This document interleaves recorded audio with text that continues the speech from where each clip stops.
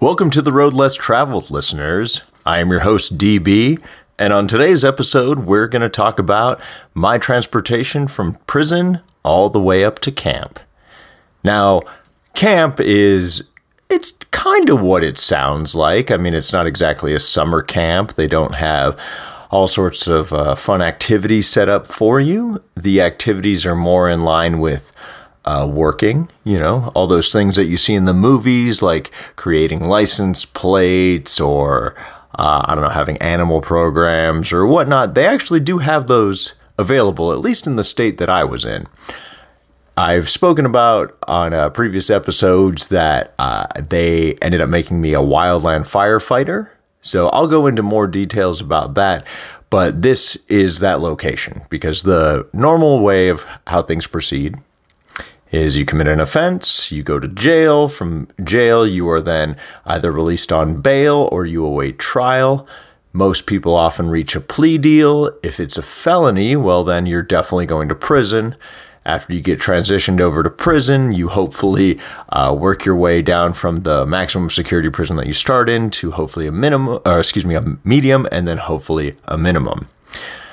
Thankfully for me, since I had put so much time in at county jail, I did 2 years there. Once I finally got to prison, I'd already had coming up on 2.5 years in. So they basically fast-tracked me to camp. Now, things could have gone very poorly because a couple episodes ago, I mentioned that my last cellmate while I was in prison was young and impressionable and wanted to make a name for himself. So the A-dubs, or the white gang that was running the yard at the time, they made him hold the Pruno, which is something that I really did not want in my cell. Pruno is basically an alcohol that you can make in prison. It's just rotting fermented fruit. They do a few other things to make it drinkable, with adding a little bit of yeast, sugar, I don't know, whatever they need to do to make it do the things that turn it in to alcohol. I didn't want it in my cell because, one, I'd had a DUI charge that involved alcohol, and then I'd been involved in an accident where someone lost their life. So I was already looking at 6 to 20 plus years in this facility. I didn't want to lose any of my time. Because when you get to prison, they factor in your good time. They factor in your work time. You get everything up front. Now, that sounds good in theory. Sounds very good in theory. But the system is so overburdened with people that there is no way to get your work time. Because you actually have to be working in order to get that. So you can only lose days. So for every month you're not working, you can lose up to whatever it was. I think it was 6 days, and then that got factored in to the end of your sentence. So the first few months that I was in prison, that was also all basically downtime or dead time. I was only losing days. My release date kept moving further and further away from me. They don't take into account the fact that, you can't work. There's nothing available. They don't care. Also, no programs were on offer to me because when I finally met with my caseworker, I was very, mentally drained from county. I wanted to be productive. I wanted to help myself. I also wanted to finally start, maybe getting certifications or education or something that I can, once I hopefully go up for parole years down the line, I can say, look, this is what I did with my time. I tried to rehabilitate myself. That way I can, basically plead my case to these people. Because for me personally, there wasn't a big need to reform. I wasn't an alcoholic when I'd gotten in. I'd had a very big problem with alcohol because it led to my accident. However, I was not an alcoholic. I didn't go through withdrawals. I didn't have some mental or physical need for said alcohol. Honest to God, I don't ever know if I'll ever want to drink again. It's just all the good times, if I could give those up to take away one really, really bad time, I would, obviously. So, I do have this hesitation towards ever even wanting to drink again. as well as getting behind the wheel. I don't know how I'll feel about that. So my big hope, obviously, then being in a much better environment, was to also make something better of myself, hoping eventually down the line, like, I could get enough of these things to justify to the parole board, like, hey, I'm a good candidate for parole. So the downside was, when I met with my caseworker, he said that if I applied for any programs while I was in prison, in this main prison, this first prison that I went to, that I would not be eligible to be transferred to camp, that I would actually need to complete the program that I was enrolled in, or the class or the certification. And once I completed it, then I could get my name added to the list to be transferred to this new facility. So I agreed with him. Don't sign me up for any of those things. When should I expect to hopefully go up to camp? And he said, whenever a bed's available. Could be a few months, could be much longer. You never know. So thankfully, it only took me about 4 months total, maybe 3.5, from the point that I got out of the fish tank, the very first place where you're classified. Spent about 23 days there, went to a level 3 unit, was there for a few more months, and thankfully, like I said, I got the call one day saying, hey, it's like midnight or 1 a.m, something stupid. And they're like, I noticed beforehand, like, a lot of people I was very curious, like, hey, when would I know that I'm leaving? Like, I met with my caseworker, they said that I'd be going. And they said they don't tell you in advance because they worry that during transportation, you may have alerted your friends, family, or, fellow gang members or whoever that you're headed to this place. So come on, spring me out, get me gone. So they don't let you know in advance. Things that will tip you off, however, and it's pretty stupid, but like the day before my phone stopped working, like I wasn't able to call anyone. My commissary account got locked down, so I wasn't able to order anything. Like, there's a few signs where you kind of can guess, like, okay, tomorrow I'm probably leaving. Now, I wasn't about to use anyone else's phone number because they do have voice recognition software, and they could lock down both of our phones as well as possibly give me an escape charge, because everything in prison is dependent upon whoever is in charge, how far they want to press the issue. They can say and do absolutely anything. They are the ones in control. They are the ones in power. I am the one wearing the prison blues. Anything I say, hoping like maybe they'll listen or hear me. So I was always very afraid to ever step out of line, to ever question authority, to ever do anything to get people to take notice of me. I was like, please, I just want to fly under the radar and I just want to get through this. So, I had kept very minimal stuff. Like, I got just a little bit of things that I needed to get by, again, hoping that I would be transferred to camp. So I didn't have much things to bring with me. It was some paperwork. It was a few books. It was like an alarm clock, toothbrush, like the little hygienic things that you need for your day to day. So I traveled light. They gave me one green army duffel bag. They said, basically have it packed up and ready to go. This is midnight, by the way. I'd just fallen asleep. They said, pack all your shit up and then leave it outside, and then we'll be getting you shortly. Shortly happened to be 3 a.m. So yeah, it was pretty short, a few hours later. And then they transferred me to a holding cell, which I sat in for about 2.5 hours, just, tired, cold. There was only one other person there, I guess, that was getting transferred. So we got basically shackled together.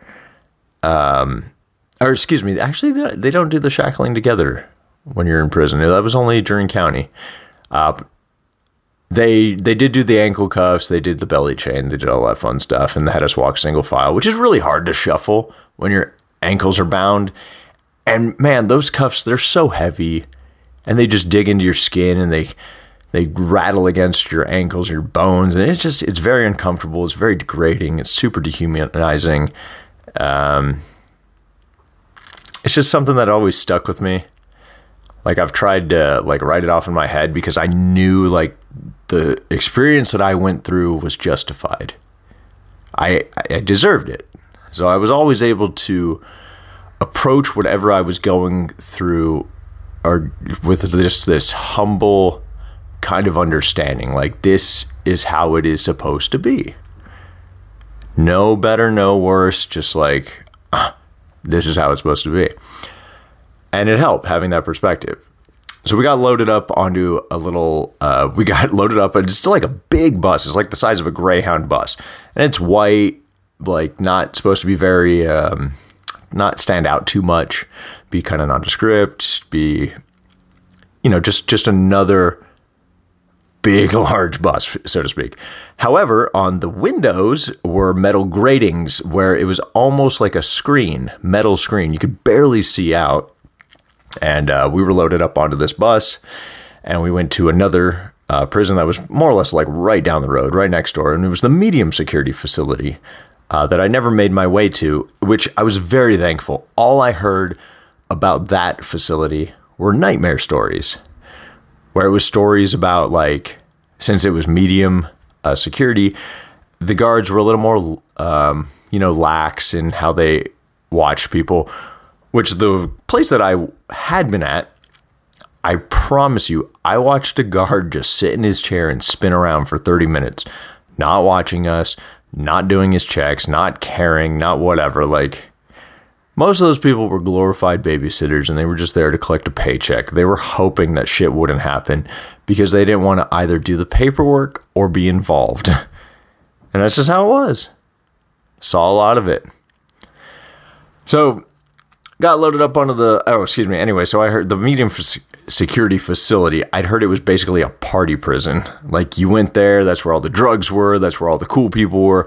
I'm like, what the fuck? I do not want to be involved with any of that. I don't want to go to a fun, drug-filled, crazy place, because that's how you get caught up.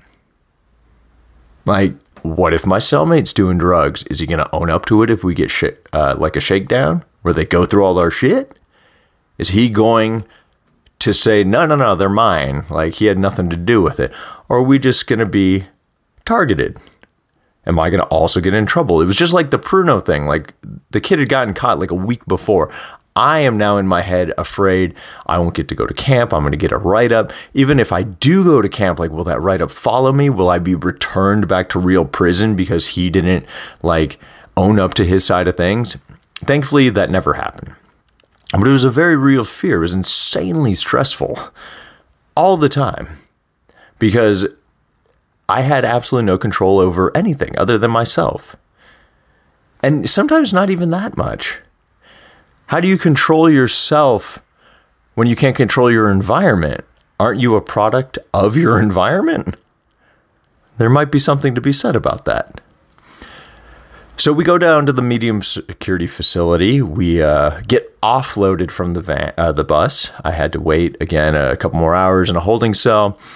Right around now, it's about lunchtime. We got some food or whatever, like some of the Sack Nasty lunches, little bologna sandwiches, and then a whole bunch of us now got loaded back up to that large prison transport bus. Now, we got transferred basically across the entire state because our state happens to have multiple prisons and they're located in the different regions. We have basically a northern side that has multiple prisons. We have a southern side that has multiple prisons. So I was going from south to north. That bus ride was 6.5 fucking hours long. And that was the quick way. Like, I mean, they were taking by roads, side roads, just all these crazy ways to go. Again, because they don't want someone to try to hit the transport bus and get people free. But it's all middle of nowhere stuff. Like, no one's going to escape unless they have help. We did have to stop for a bathroom, only because the prison buses, their toilet started overflowing, which thankfully they were able to fix that. I guess it was a known issue. I don't know. But I got to use the toilet. It's super fun, though, because when you go to the back, it's very hard to navigate. Like, you're trying not to fall over while this whole bus is rocking back and forth. You got your belly chain going on, so it's very hard to get your pants down just enough for to do your business. Super difficult to maneuver because you got your ankle chains and everything. But I was able to, thankfully, not just pee all over myself. So that's weirdly one memory that sticks out. The mind-numbing boredom of that drive is something else that sticks out. But I will say I did at least enjoy the tiny bit that I could see through the window. Keep in mind, I did 2 years in county jail. Never got to go outside that entire time. Never got to see my family or friends in person. The drive itself, other than being like transported back and forth between county jail and the courthouse, that was the only times I got to go out. It's the only times I got to see anything outside.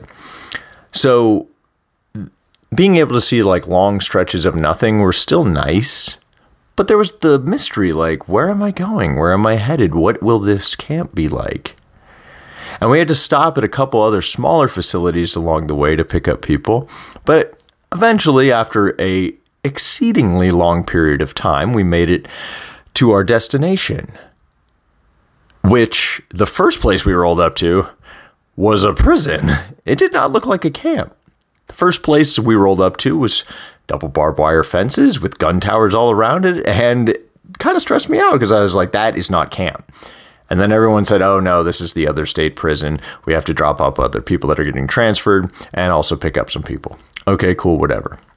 I said the next place that we were headed to would be the camp. Okay, perfect, good.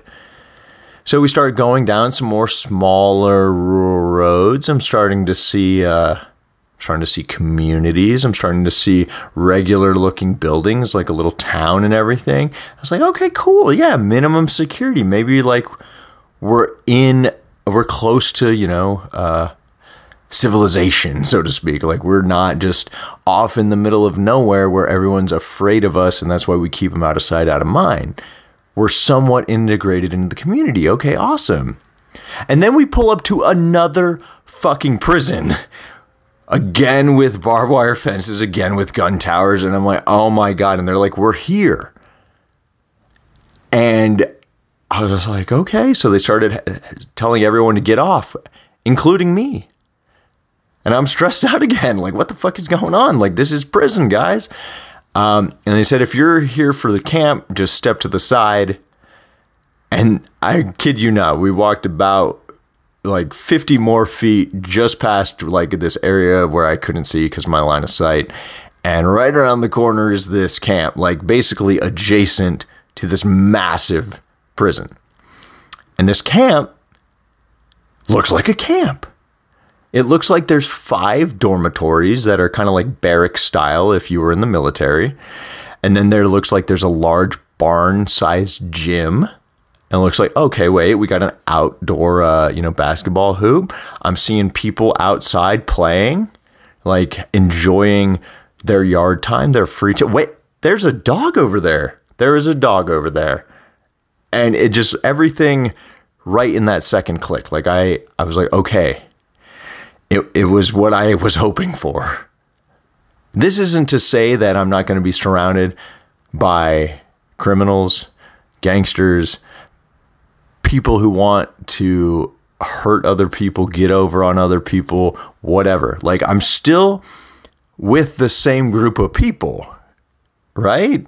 Like the people that go from jail go to prison. The people that go from prison go to camp. Like nothing's actually changed. So I knew that my journey, while it might improve as far as a location or an environment, it wouldn't overly change. I would still be surrounded by the same mindset and the same people. They might take different forms and they might have different names or whatever, but still same groupings. So I was still very careful of who I made friends with or acquaintances with. But I got brought in.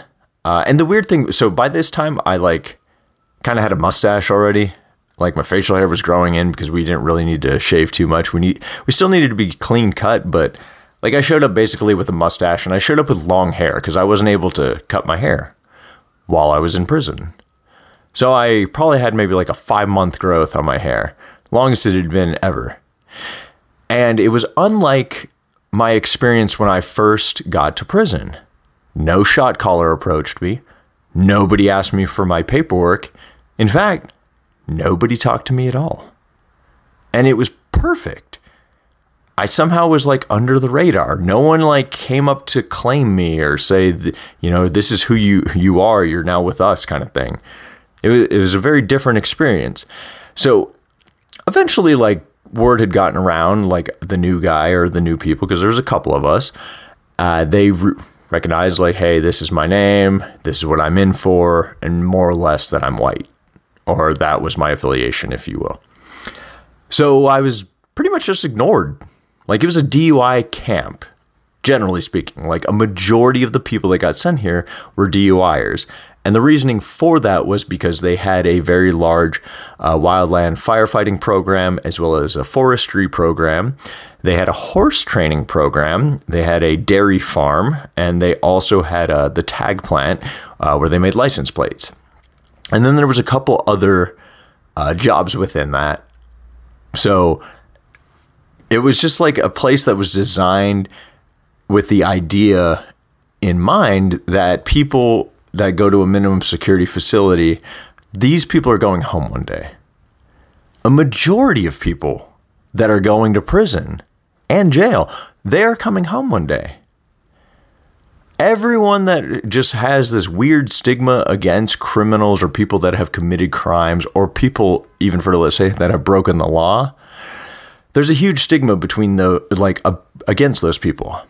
Like, okay, well, now they're lesser citizens, or they are people that we should look at with, I don't know, some sort of trepidation or hold this grudge against them for the rest of their lives because we have now labeled them as felons. Well, guess what? These felons, they're coming home again. They are coming home, and they're going to receive that treatment.